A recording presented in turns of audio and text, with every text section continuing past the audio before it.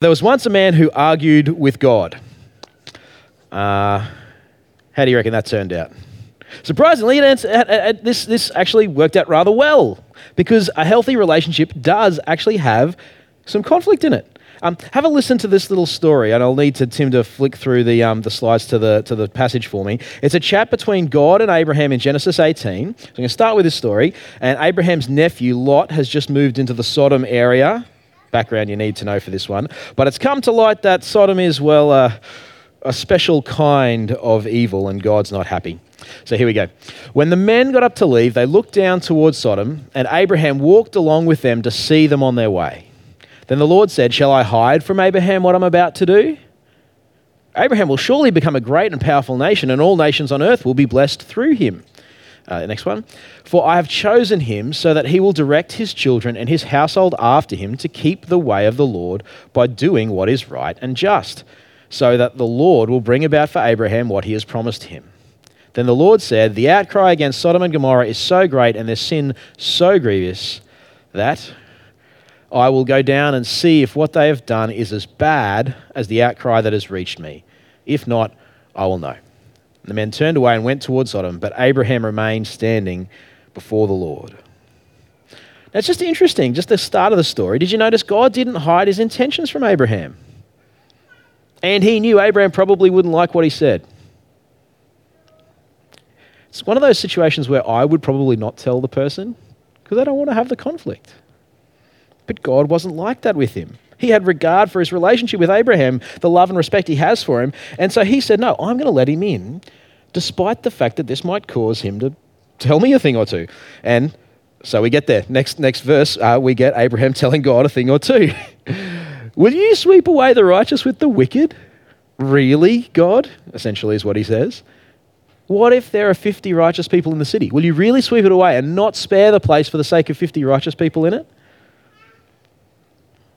Far be it from you to do such a thing, to kill the righteous with the wicked, treating the righteous and the wicked alike. Far be it from you. Will not the judge of all the earth do right?"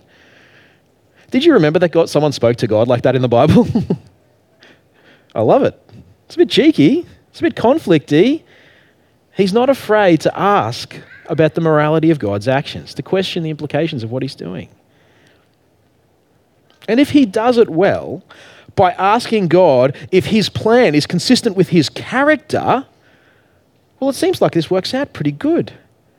In fact, why don't you think about that? Next time you're making a suggestion to someone and you're worried it might be a bit conflicty, why don't you do the same thing? "Hey, I know you really value integrity, but what you're about to do, does that have integrity? Like, are you sure you want to do that thing?" You see what Abraham did there? We'll read on and see how God responds. The Lord said, "If I find 50 righteous people in the city of Sodom, I will spare the whole place for their sake." Abraham's not happy. Then Abraham spoke up again. "Now that I have been so bold as to speak to the Lord, though I'm nothing but dust and ashes," bit of humility dropped in there, very nice. "What if the number of the righteous is 5 less than 50? Will you destroy the whole city for the lack of 5 people? If I find 45 there," God said, "I will not destroy it." Now, Abraham's a good haggler. He gets God all the way down to 5 people at the end of this, right? But do you see the issue? Do you see this paradigm here? Abraham is portrayed well. He isn't told, sit down, shut up, and don't ask questions to God. This is a paradigm for other people, an example to follow, an example of God's openness and not avoiding saying things that might raise conflict, or not avoiding saying things that might make people question his motives, and Abraham's courage and raising conflict in a loving way that's got goodness as the key outcome. I just want to raise for this from you. Conflict is not bad in and of itself. It's not. It's not something to be avoided at all costs. And in healthy relationships, when it's done well, it brings the people together. And it exists in even the best of relationships. So the question for the next slide is, are you a conflict avoider? Will you avoid trouble at all costs? Never put your head up above the parapet? Or are you the bottle it up type, who absorbs it all for a while but eventually explodes? Now, don't mistake your anger there for healthy conflict. You're a conflict avoider too. You just got less self-control. Right? Now, look, if any of these are you, and I'm assuming this is, I've got lots of fingers pointing back at me, I'm assuming this is going to be all of us, right? Then tonight is going to be beautiful. Because this is an area we all need to grow in. And if you put your hand up straight away as soon as I said, are you a conflict avoider? Then you have steps to take, brother or sister. If we want to live like Jesus, this could change your life. This could reduce anxiety and improve the quality of your relationships massively, but really ultimately, of course, it could honour Jesus more, which is the point. But if we fail to do this, actually it could go the other way for Soul Church, couldn't it? If we decide tonight, I know that there's something that I really should raise, but even tonight, on that very night, I'm going to practice and train myself to not raise it because I'm too scared. Well, it could push us the other direction. Now, look, the first thing I want to just acknowledge is, for some of us, this is incredibly hard. In fact, for some of you, you might think, no, this is impossible. I'm going to hate the next 20 minutes of chat. Maybe you've never been shown how to do conflict, or maybe worse, you've only ever seen it done destructively, and you think conflict equals injury and hurt and destruction. Or worse, maybe that's what people have done to you. Now, I'm really sorry if that's your story. That sucks. But with Jesus as our model, the one who was so gentle, he wouldn't snap a bruised reed or snuff out a smouldering wick. And with the Holy Spirit as our source of power tonight, we can move forward along that pathway to godliness and love for each other. We can do that, each of us, wherever we're currently at. So I invite you now to pray for courage and for God's love for all of us. Let's pray together for each other as we begin. Heavenly Father, thank you for Jesus, for his gentleness and yet his strength. Father, we together mourn for those who have been wounded and hurt in conflicts by sin. And we are sad for our brothers and sisters who right now just want to run out of the room because this hurts. Father, we just thank you that together we are yours because of the love of Christ that has knitted us together in love. And we pray that together, Lord, we might learn how to do this well so that we might have healthy relationships and we might love each other in the way Jesus intended. And we ask it in his name. Amen. Well, there are different types of conflict. It might seem obvious, but this is actually really important because the different types of conflict have different biblical principles that you apply for different situations, right? That means that rightly categorizing the kind of conflict that we're talking about, that we're experiencing, is really important. Because there's different principles for different ones. Now, you might need a friend to help you talk it through and work out which one you're experiencing. Maybe it's just a bit of a nothing little thing that you think you can put up with it. So it could be this big public disagreement, could be a cry of the abused, the request to be heard, a rebuke, a whistle blowing, a playful disagreement, a purely intellectual disagreement. All these different things are possible. Which one is it? At one end of the spectrum, you've got things that are nothings. And Proverbs 19:11 said, a person's wisdom yields patience. So it's one's glory to overlook an offense. It's to your credit to be able to say, you know what? I can handle that one. I can deal with that and just move on. It's bearing one another's burdens, Galatians 6. If you can genuinely let it go and not embitter the relationship, well, then you can forgive and the health of the relationship is fine. That's cool. But what if we wanted to go down to the next one, when you've been hurt, when offense has been caused, when the past keeps coming into your presence so that when you walk into church, that thing that happened in the past is right there and it's making a difference. When you can't trust the person, you're scared and stressed when that person is near, when your behavior is changed by what's happened. Well, that's a different story with a different prescription.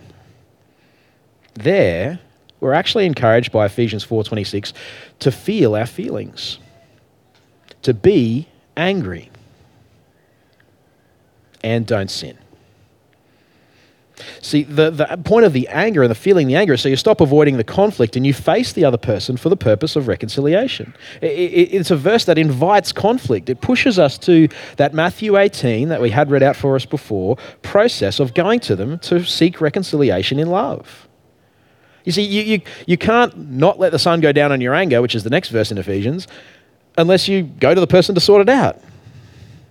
You can't do that. The encouragement of the Bible has is if you're bringing the past into the present and it's affecting things, you can't just let it go. Deal with it, please. Don't drag it out. Now, I don't think the whole "don't let the sun go down in your anger" thing is like trying to put a 24-hour statute of limitations on stuff. Like it's not trying to. Don't freak out if like it gets to 11:50 and you're like, oh, 10 minutes left, or sorry, I guess technically sundown's earlier than that. Anyway, depends if it's summer or not. It's not. It's about not dragging this out, but getting there fast before things get big or awkward. We don't do awkward well. But what if it's a rebuke? Well, similarly, you address the sin quickly. You don't let the sin take hold if you can stop it from doing so. So if you've got someone you know who's caught up in a sin, don't arm and ah for a month and let them get more entrenched in the sin while you don't actually say anything. Say, hey, brother, what's going on with that? Just get to them before it becomes their habit. It doesn't take long to develop a habit. And sin is nasty. Or if it's the cry of the abused. What's the different flavour if it's that? You see, the situation is very different when we're talking about someone who is in a power differential and who's being abused. There's some differences there. All through the prophets, I don't know if you've read through the Old Testament prophets, Jeremiah, Ezekiel, God doesn't ask the abused to stand up for themselves. He doesn't put sort of, hey, why don't you abused peasant go sit together with this king who has just, killed all your family and stolen your daughters to be his maidservants. So why don't you just have a mediation, man to man, Matthew 18 style. He doesn't say that. He removes the dodgy shepherds and steps in to shepherd his people himself. God recognises the power differential and calls the leaders to account. Now what this means is you don't ask someone in an abuse scenario to give the abuser a fair go. And nor will our elders, if that's a situation that we come across. If someone has, I've heard this said to people, why didn't you do the Matthew 18 thing? If you haven't talked to them personally first, you haven't been godly. Well, the Bible has more complex ethics than simply that one avenue. No, if that's a situation where someone's being hurt, you just get them out of there and get them safe to start with. Then we can start to work out some more nuanced ways to uncover more truth and work out what's going on. Similarly, if you blow a whistle, number 5, you're a whistleblower, you're going to need to be careful. You know who was whistleblowing in the Old Testament? Prophets. Jesus. You know what happens to them? They get killed. All right? Tough gig. Be wise. Be very smart. It's dangerous. Get counsel about how to go about doing that. Get some support. First of all, so that the concern actually gets heard. This isn't just for your own safety, because if you go in there and you try and sort of blow a whistle, but you don't actually have help and support in doing it, you could actually just get dead and buried yourself, and then the concern not actually be heard. And secondly, so that you're as protected as possible, get some support and counsel and wisdom. But also, again, be willing to suffer to heal a toxic system. Christians believe in the resurrection, right? If Jesus really rose from the dead, then we're indestructible. If of all the people in the world, Christians can't speak the truth to power, surely it's got to be us. We know we're going to live again forever. Surely it's got to be us who can speak truth to power. We should blow whistles. Last one, purely intellectual argument. You ever had one of them? Ever had people be a little angry after one? People's egos are at play, right? People can be competitive. So when you're doing that, play the ball, not the man. Care about the truth. Don't care about being right. Don't care about you having the truth. Just care about the truth itself. Concede ground to the other person. Highlight when they're correct. In fact, here's the holy grail of engaging in an intellectual disagreement. This is not the scriptures, but I think this is the spirit of grace. Love them by arguing for them first. This is the trick, right? Listen to the other person so well. Like get their argument and why it makes sense to them and why it matters to them and why it's so convincing from their point of view, so that you can restate their argument so well that they're like, whoa, yeah, I wish I could say it that good. That's exactly right. That's exactly what I wanted to say. And that's going to do two things. First thing, it's the intellectual's version of love, where you get their ideas, right? It says, your thoughts matter to me. I'm going to honor them and respect them and treat them as if they're important and worth honoring. That's the intellectual's version of empathy, right? And so they will be enabled to then hear your ideas because they know that you've respected theirs. then it's also so that you'll actually genuinely understand them, so that when you put up a critique, you're putting up a critique of their actual ideas and you don't look stupid. And you're not arguing against some weaker version of their argument. And thus you will have integrity because you're actually going to be arguing against the true thing. So you're not just beating up a weaker version of their argument. See, there's just a few thoughts that are sort of godliness brought into practice when you understand the type of conflict that you're in. Because when you understand that the type of conflict you're in changes the advice that Scripture has for that conflict. Okay? Now, just on this last one, though, be aware that for you, the conflict might be purely intellectual and innocuous, but for the other person, it may and probably is far more personal. So try to discern what conflict type it is for you, but also stop and just have your eyes open to this other person. What type of conflict is it for them? In fact, maybe you didn't realize it, but maybe you're the powerful person. And maybe they are in a power differential situation that you didn't even think of and realize because you're just like, oh, no, I'm just talking. We're just friends. There's no problem here. But maybe you're taller, bigger, stronger, or in their eyes, some of those things. So just be thinking, not just for you, but for them as well. All right.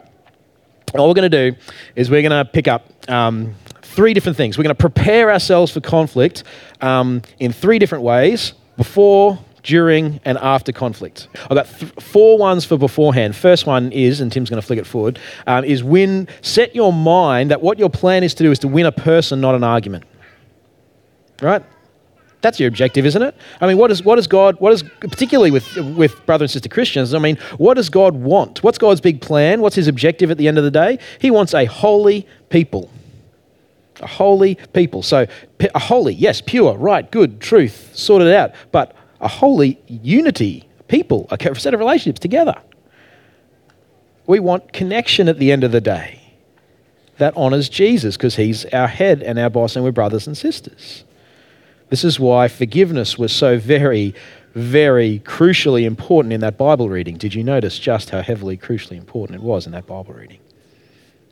Make sure that your approach from the very start, you get your mind set to win the person, not the argument. Secondly, along the line, similar lines to Paul's thought, in the sense of assume that you don't know the whole story. Proverbs 18:17 says, the first one to state his case always seems right until the other person comes to cross-examine them. And that's what happens. You only know your half of the story. You are always the first person, and so you'll always feel right. But you don't know everything. There's things you're missing.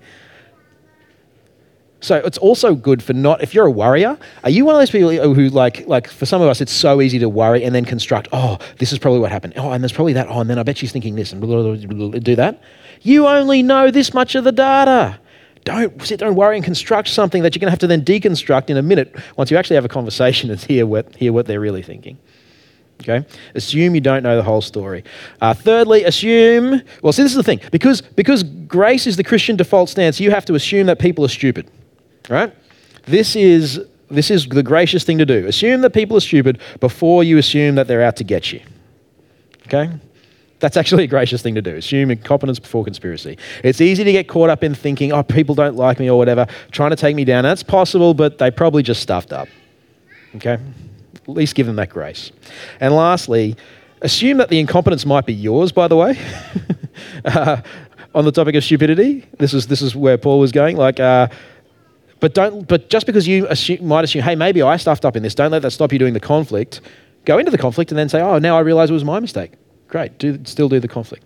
Last one, remember the warping power of sin before you get in there. One of the great verses on preparing well for conflict, one of the great verses of the Bible, is Matthew 7:3-5. You'll know this one as soon as I say it. Why do you look at the speck of sawdust in your brother's eye and pay no attention to the plank in your own eye? How can you say to your brother, let me take the speck out of your eye when all the time there's a plank in your own eye? You hypocrite. First take the plank out of your own eye, then you will see clearly to remove the speck from your brother's eye. Now, why is that so good? Not just because it tells us don't be hypocrites, which is a good thing not to be, but because it reminds us that we've got vision problems caused by sin. You can't, it's not just that it'd be unfair for you to rebuke that person for their sin when you've got the thing. It's because you can't see clearly. It's warping, your sin will warp your perception of a situation. Assume that your perception of a situation isn't quite right because you have sin. We all do. So maybe a thing to do when you're thinking about preparing for conflict is, what is it that they've done that makes me angry? And then work out if part of your anger is actually from my week that I've just had, my mum just said something dumb to me, my kids got me angry, like all these other things. Maybe there's more to the story than just this one thing. And a whole bunch of your anger could get poured out here when some of the frustration comes from a whole bunch of other wells. I'm going to throw a few up there, just 3. In your anger, in your hurt, do not sin. Now emphasizing the do not sin part of that thing, right? Emotions are powerful, but in Christ we have been given the Holy Spirit who produces in us self-control, and our feelings are not to be our masters. He made me angry. She made me angry is not an excuse for any lashing out, ever. Okay? We remain responsible for our actions. One of the best ways to make sure that happens, by the way, is actually to get a neutral third party and talk to them first. Feel your feelings with someone else first.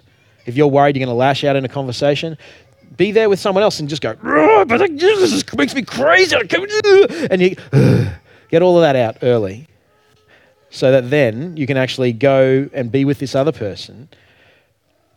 And you've felt the feelings, you've acknowledged them, you've prayed about them, prayed to God about them, and you can actually just face them. And because the thing is, the be angry part is important, but bringing in the other parts of Scripture, know that anger is going to play you for a fool, right? Like the anger does not bring about the righteous life that God requires, James 5. Use your holy anger about the disconnection between you and your brother to drive you to go and sort out the relationship, but then don't vent the anger there in order to get vengeance in that situation, okay? So you've got to work out a way to share your thoughts without weaponizing them.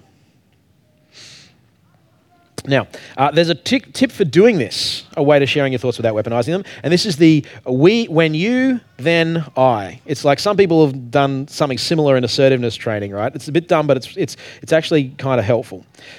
When you did X in situation Y, I felt Z. When you did X in situation Y, I felt Z. This enables you to label the behavior of the other person specifically and accurately. When you said, you just say the words that they said. You don't need to interpret, nothing, just factual. Then you label a scenario in which this happened, when this was going on. And then you say how you felt. I felt this. This is the effect it had on me. You're just labeling facts. And you're giving them the opportunity, if they care about the fact that it made you feel like that, to say, oh, it made you feel like that. They don't even have to admit that they did anything wrong. They can just care about the fact that you felt like that. Oh, so it made you feel like that. I totally didn't mean it to make you feel like that at all, but it did. Oh, okay. And it's a really nicely disarming way of engaging. It states truth and invites love. So consider that. When you did this, in this situation, I felt that. When you left the toilet seat up yesterday morning when I was late for work, I felt frustrated and unloved. That's not from my home life. It's okay. Third one, listen in order to love. When you're in the conflict situation, when you're sharing, what's most likely going to come back to you is how the other person felt, right? So you start by saying, hey, when you did this, I felt this. They're going to be like, well, I felt like this. You see, you might have been hoping for them to listen to and engage with what you said, but maybe what you get back is them telling you all about their frustration. Now, you might need to grab what you've just said, right? And say, oh man, I was hoping they'd listen, but park it over here and then listen to them. Not in order to have the points to score back or the extra ball to hit back, or the other argument to win, but in order to love them. What was going on for them? Why did they feel like they were right? Why did they feel like I'd done the wrong thing? When you care at that point, when you care about how it was for them, that is love. That is grace. Because we don't want to be right. We want to win a person. And that means we can spend a few moments of doing the job of caring for them and how it made them feel before we get back to our stuff. You don't have to forget about your stuff. You've memorized it in your, when you did this, in this situation, this, I felt this. You can go back to that anytime. But you can spend a moment saying, wow, so from your perspective, it seemed like I was the one being snarky and impatient. Right. Oh, well, that doesn't sound like fun. That sounds really hard for you. I'm like, yeah, no, it was. See, if you're the first to care, you're the first to bring love into the situation. If you attend to their story, people can't resist being loved. By your good example, you might then invite them into caring about your side of the story afterwards in the same way. All right, we're going to go into the third one after the conflict. First one, don't sit in God's seat. We're after reconciliation, not revenge. So now you feel like they've heard you and you've won the argument. You're like, hey, well now I can, take vengeance. No, that's not the point. Forgiveness, remember? Forgiveness, because we have been forgiven much. Second one, their change is not your goal. This is a really helpful one, actually. Sometimes when we go into conflict, you can think, okay, my objective is, my goal, what I want to achieve is them acting this way now, from now on. Can I just tell you, you've got zero chance of being in control of that. It's not possible. Who can you control? Right? You're responsible for you. This is the thing. You can have a desire that someone else will not behave in a certain way, but you can't make it your objective that they will do so, or you will just get frustrated. Don't touch things that are outside our responsibility. Take control of ourselves. That's what we can control. And so we take this step, correctly identify what's our responsibility, what's their responsibility, and then fulfill ours, and that will actually solve many, many problems. Be wary of making their change your goal. I'm not going to do any more on receiving rebuke because that's a whole other talk. We're just going to have to stop at that point. There's a bunch of things that we could say about that. But apologising and owning your actions and taking responsibility for yours is something we've already touched on. Look, a question that I got out of this is because what are you going to do? Who do you need to raise something with? I'm sure it's been bubbling away for you. Who is it? Who do you feel like you need to raise something with? To sort it out, to bring yourselves together. It might be the elders of Soul Church. We might have a sorry to say to you. It might be me. I might have wronged you. It's easy when words are many, and I say a lot of words, sin is not absent. Maybe grab an elder as a support person, or even a minister from another congregation. Give me a call. Come to me and tell me where I've wronged you so that I can actually say sorry and we can be reconciled. Please. Who is it that you want to raise something with? See, soon we're going to sing, right? And then we're going to share in the Lord's Supper as this holy people. And in the Sermon on the Mount, Matthew 5, Jesus says this to his disciples. He says, therefore, if you're offering your gift at the altar, remember that your brother or sister has something against you. Leave your gift there in front of the altar. First go and be reconciled to them, then come and offer your gift. Right? Now, the Lord's Supper isn't exactly going to the altar, but it's about the closest thing to offering a sacrifice that the New Testament Christians have. If you know of something outstanding that your brother or sister here has against you, I want you to seriously consider taking a moment somewhere between now and the Lord's Supper to go to them and apologise. Not in detail, I might just say, I've got an apology I want to say to you. Or if it's a serious matter, maybe even abstain from the Lord's Supper tonight. Just refuse to partake until such a time as you've been reconciled to your brother or sister for whom Christ died. Not because you're not a Christian until that point, you're outside the family, but because you want to share with them and by your actions show that their fellowship with you is so vitally important and their fellowship together with us is so vitally important that you would actually not partake of the Lord's Supper until that's restored and reconciled. See, this tonight could produce so much good. If we work hard, and the fruits of tonight could produce so much good, if we work at resilience in relationships, healing wounds.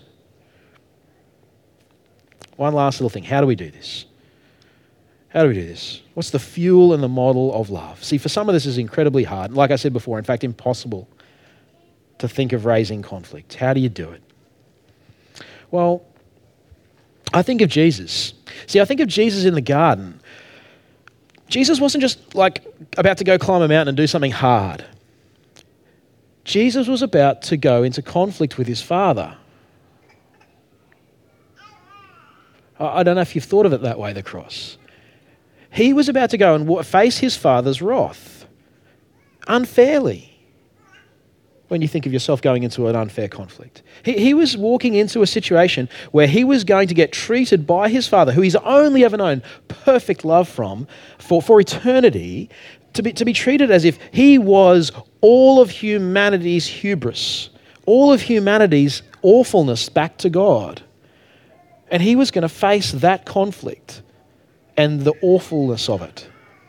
And he did. How did he do it?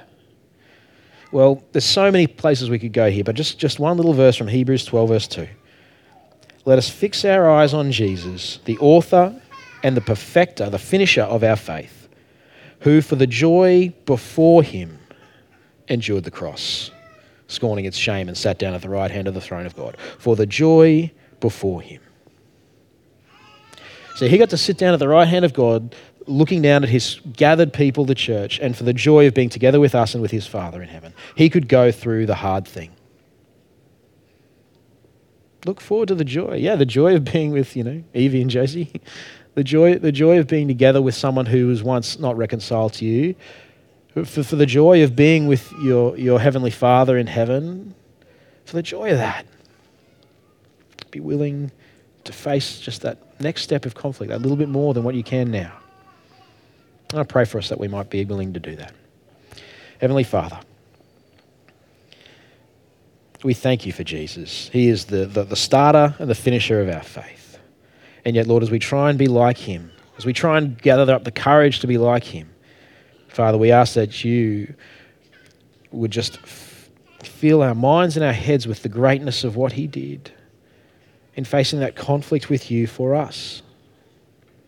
Father, we just ask that you would give us his courage and that anticipation of joy on the other side of it, that we'd be willing to emulate him despite our fears, that we'd be able to help each other to do it, so that, Lord, the church may be more beautiful, more beautifully prepared for you on the last day. We pray that for our church, please. In Jesus' name, amen.